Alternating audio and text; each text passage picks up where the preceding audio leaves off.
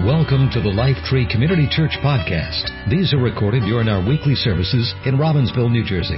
Our prayer is that these messages help you grow in your personal relationship with the Lord Jesus Christ. All right, so today we're going to talk about the joy of heaven. Webster's Dictionary is always a great place to start any message. It's so thrilling and engaging, the dictionary.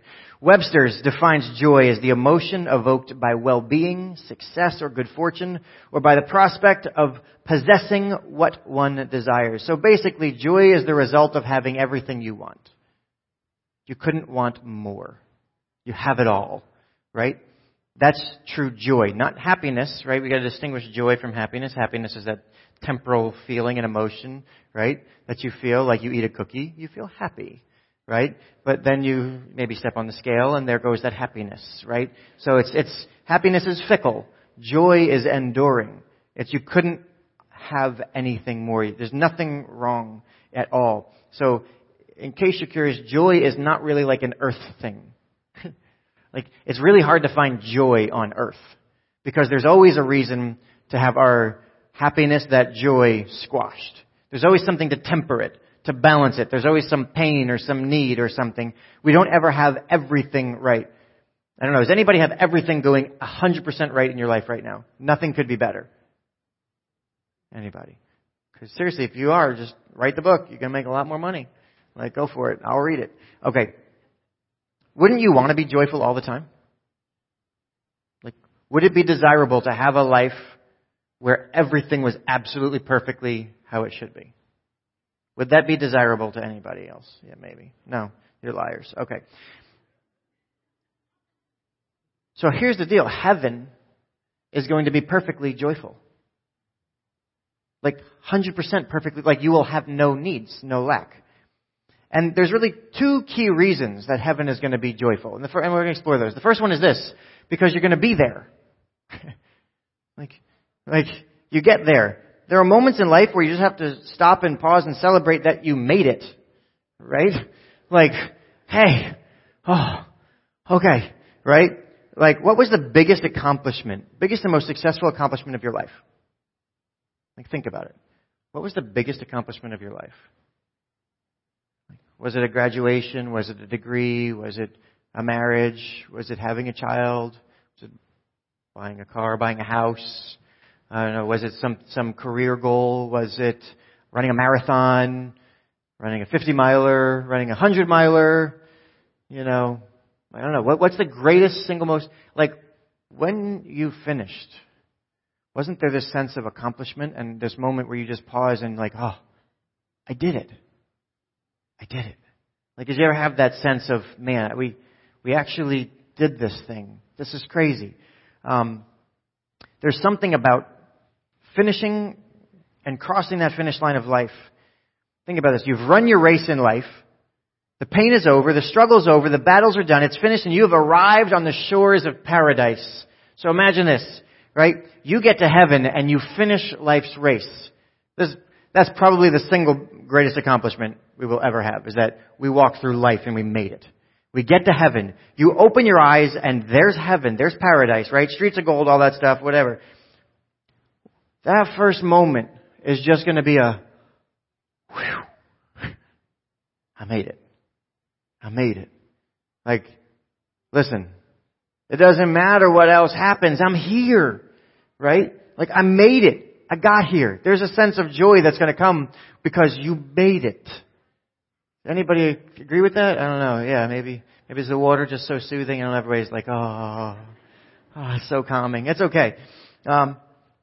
It's going to be amazing. But the thing is, that's only the beginning. That's only the beginning because the real reason for joy is what comes next. And it's this.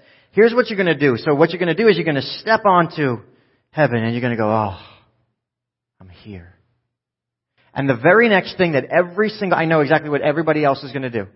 Here's what we're all going to do right after we breathe that sigh of relief that we made it. We're going to do this. And we're going to start to look.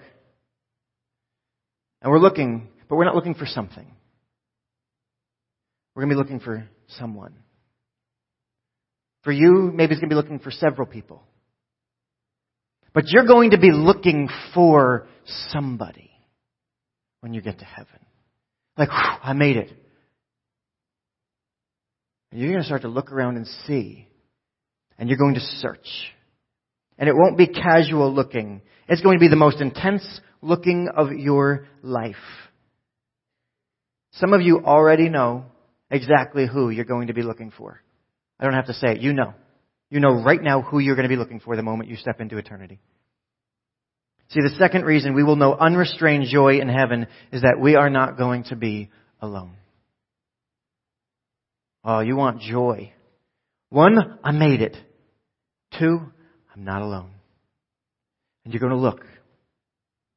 1 Thessalonians chapter 4, verse 13. Now, dear brothers and sisters, we want you to know what will happen to the believers who have already died, so that you will not grieve like people who have no hope. For since we believe that Jesus died and was raised to life again, we also believe that when Jesus returns, God will bring him back with the believers who have died. We tell you this directly from the Lord. We who are still living, when the Lord returns, will not meet him ahead of those who have died. For the Lord himself will come down from heaven with a commanding shout and the voice of the archangel with the trumpet call of God. First, the believers who have died will rise from their graves. Then, keyword, together. Together with them, we who are still alive and remain on the earth will be caught up in the clouds to meet the Lord in the air, and we will be with the Lord forever. So encourage one another with these words. Let me tell you, this perspective on heaven, the fact that you will not be alone, it changes how we see death. It changes things. Death is no longer the end, it's just a chapter. And the page turns. God promises us that one day there is going to be a reunion unlike any other in heaven, and it's going to be incredible. Some of you, this is going to seem old. Some of you, this is going to seem young. So it is what it is. This year is my 20-year high school reunion. 20 years. They're arranging it right now. I'm getting Facebook messages from people I haven't talked to in 20 years, telling me that in a few weeks we're supposed to be getting together at McGuinn's Bar and Pub on Route 1 in Lawrence, New Jersey. It's going to be awesome. Man, I'm telling you, I know it's going to be full of stimulating conversation and meaningful connections. To say I'm ambivalent, maybe an understatement. To say that I'm going, I cannot promise. That was not a great time in my life, high school. High school was one of those things that the moment it ended, I went, I made it. I made it. It's over. I have not stepped foot, I don't think, in that high school. Maybe once since the day I left. It was because they paid me to, because I was subbing. I don't want to relive that at all. It's not a commentary on the people in my high school. Please, there are lots of fine people, but they're just not people that I had significant relationships with. So that's not a reunion for me. Like, I don't want to get together with people who were strangers then and are still strangers to me now. People that I want to be in relationship with, I am.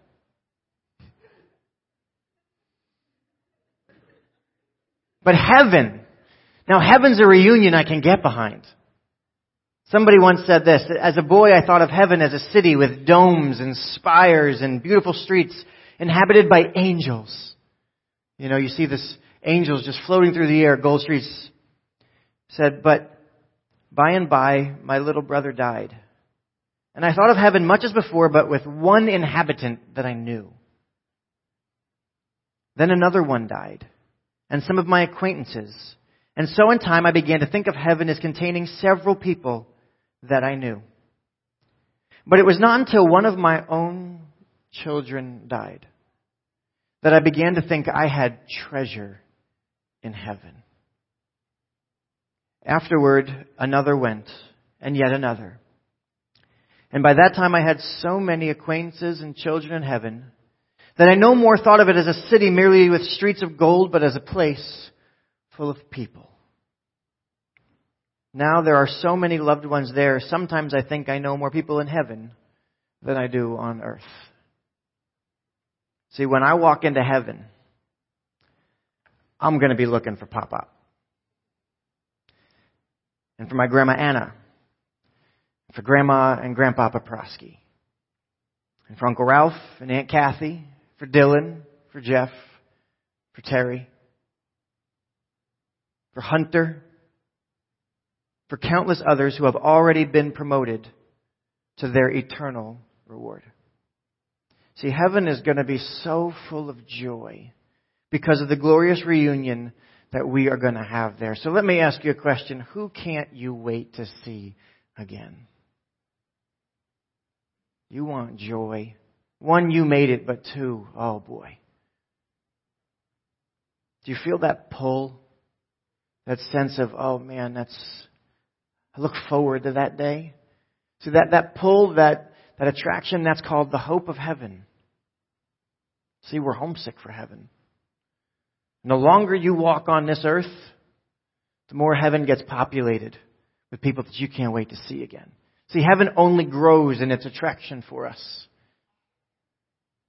It only grows. Some people, probably those who have had the most pain in this life, are the most eager for the next. Hope deferred makes the heart sick. What you hope for that's just a ways off, it makes you sick, says Proverbs. But desire realized, when face to face we shall see, oh, they said that is sweet to the soul. Another translation says that's a tree of life. When you finally, oh man, joy. Joy. Heaven will be the most joyful day, the reunion of all reunions. Thank you for that. So what? We're still stuck on this side of eternity. What good does that do us for the here and now?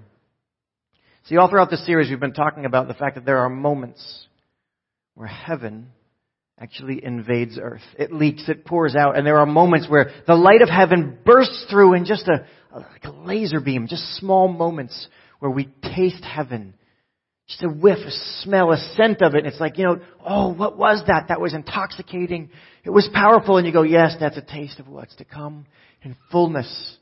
We couldn't handle the full joy of heaven right now. Our bodies would just explode. Seriously, it'd be terrible. It'd be disgusting.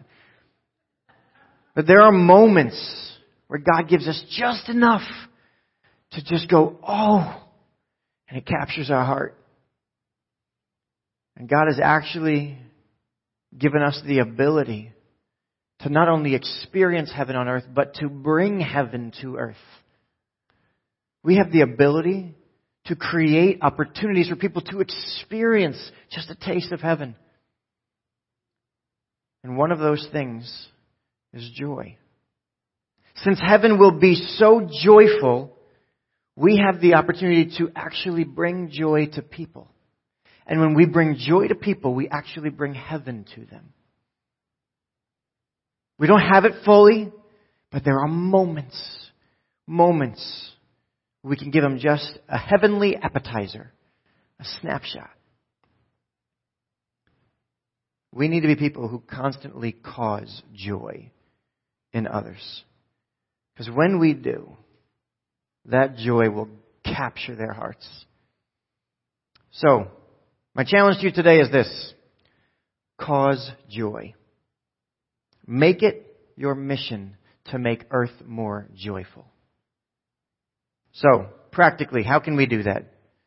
Listen, this message I cut down because we could sit here all day talking about ways to cause joy. Bring me a cannoli, you will give me a taste of heaven.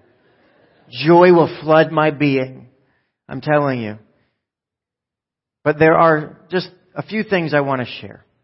The first is this. If presence is what will cause joy in heaven, then be present with people now. 2 words, really, really complicated words. Here's your instructions. Ready? Show up. Show up. There is no substitute for you. When you are present, you cause joy for people. If you're not sure about this, let me ask you, have you ever seen a video of a soldier coming home? and what their children do when they see them. Tell me, what impact does presence have? Because they've always been in existence. But there's something about presence that floods people with joy. Even the dogs are happy when the soldiers come back. You know what I'm talking about? Presence. The greatest testament sometimes to the power of presence is the weight of absence. We feel that absence. Presence itself causes joy. It's a priceless gift that is so fleeting now. Listen, one of the reasons we gather as a church, you could listen online. You know we record these. The messages, but it's not just about the message. There's something that's heavenly about being present with each other. God tells us, do not neglect this. There's presence. There's something about being there. Thanksgiving. There's something about gathering. You could eat in your own houses. You could eat turkey. You could make mashed potatoes and stuffing and have apple pie and cranberry sauce and cauliflower for those that like that. I don't know. But there's something about getting together. There's a gift of presence. There's a singer by the name of Sarah Groves. She's amazing. If you haven't heard of her, go listen to her stuff. She's like a singer-songwriter, piano player. She's really good. She's not as good as Nikki, but she's good. She wrote this song called Just One More Thing. I'm going to read the lyrics of this. Just listen to this. It says, there's always just one more thing. There's always another task. There's always, I just have one more small favor to ask. And everything is urgent. And everything is now. I wonder what would really happen if I stopped somehow. Oh, here are the words. Ready? I'll be there in a minute. Just a few places to go. And you wake up a few years later and your kids are grown. And everything is important. And everything is not. And at the end of your life, your relationships are all you've got. And love to me is when you put down that one more thing and say, I've got something better to do. And love to me is when you walk out on that one more thing and say, nothing will come between me and you. Not even one more thing. There will never be an end to the request upon your time. It's your place to stand up and tell the world, you've got to rest a while. And everything is important. And everything is not. And at the end of your life, your relationships are all you've got. You cause joy simply by being present. Your presence matters more than you believe. And I want to speak, this is probably the stupidest, simplest message I've ever preached. There's nothing deep or complicated about this. But I just feel like I need to say this because I don't think we believe it. We all think our presence is less important than it is. I think every single person in this room underestimates the importance of your presence. We say it, but we don't live it. I know it's important that I'm home, but. I know it's important to spend time, but. You can't overestimate your worth. Especially the worth of your presence. God put you here for a reason. And I could spend all day talking about the kind of presence you are. It's not just showing up like, hey, I'm here. Happy now. I'm here.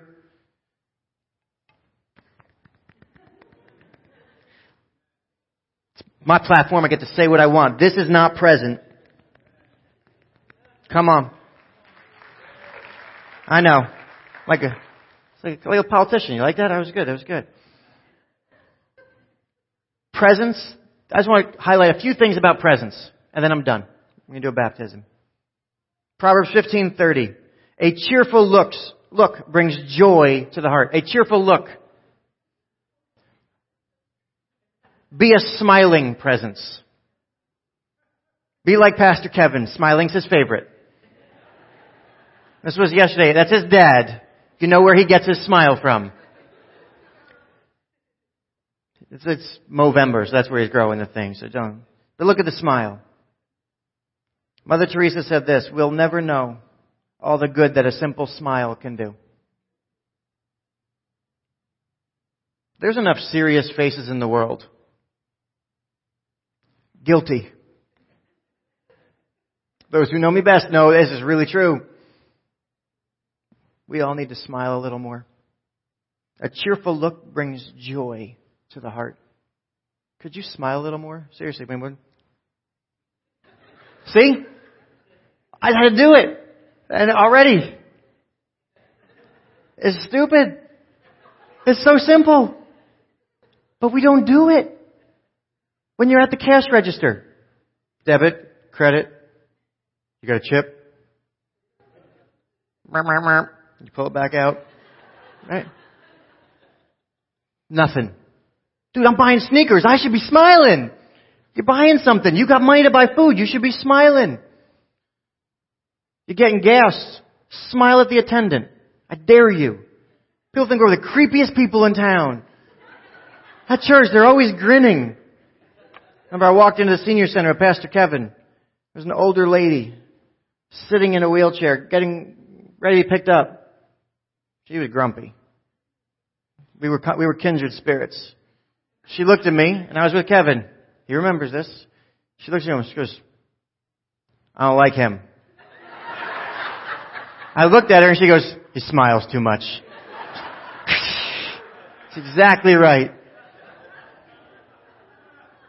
Let me tell you, be a smiling presence. A cheerful look brings joy to the heart.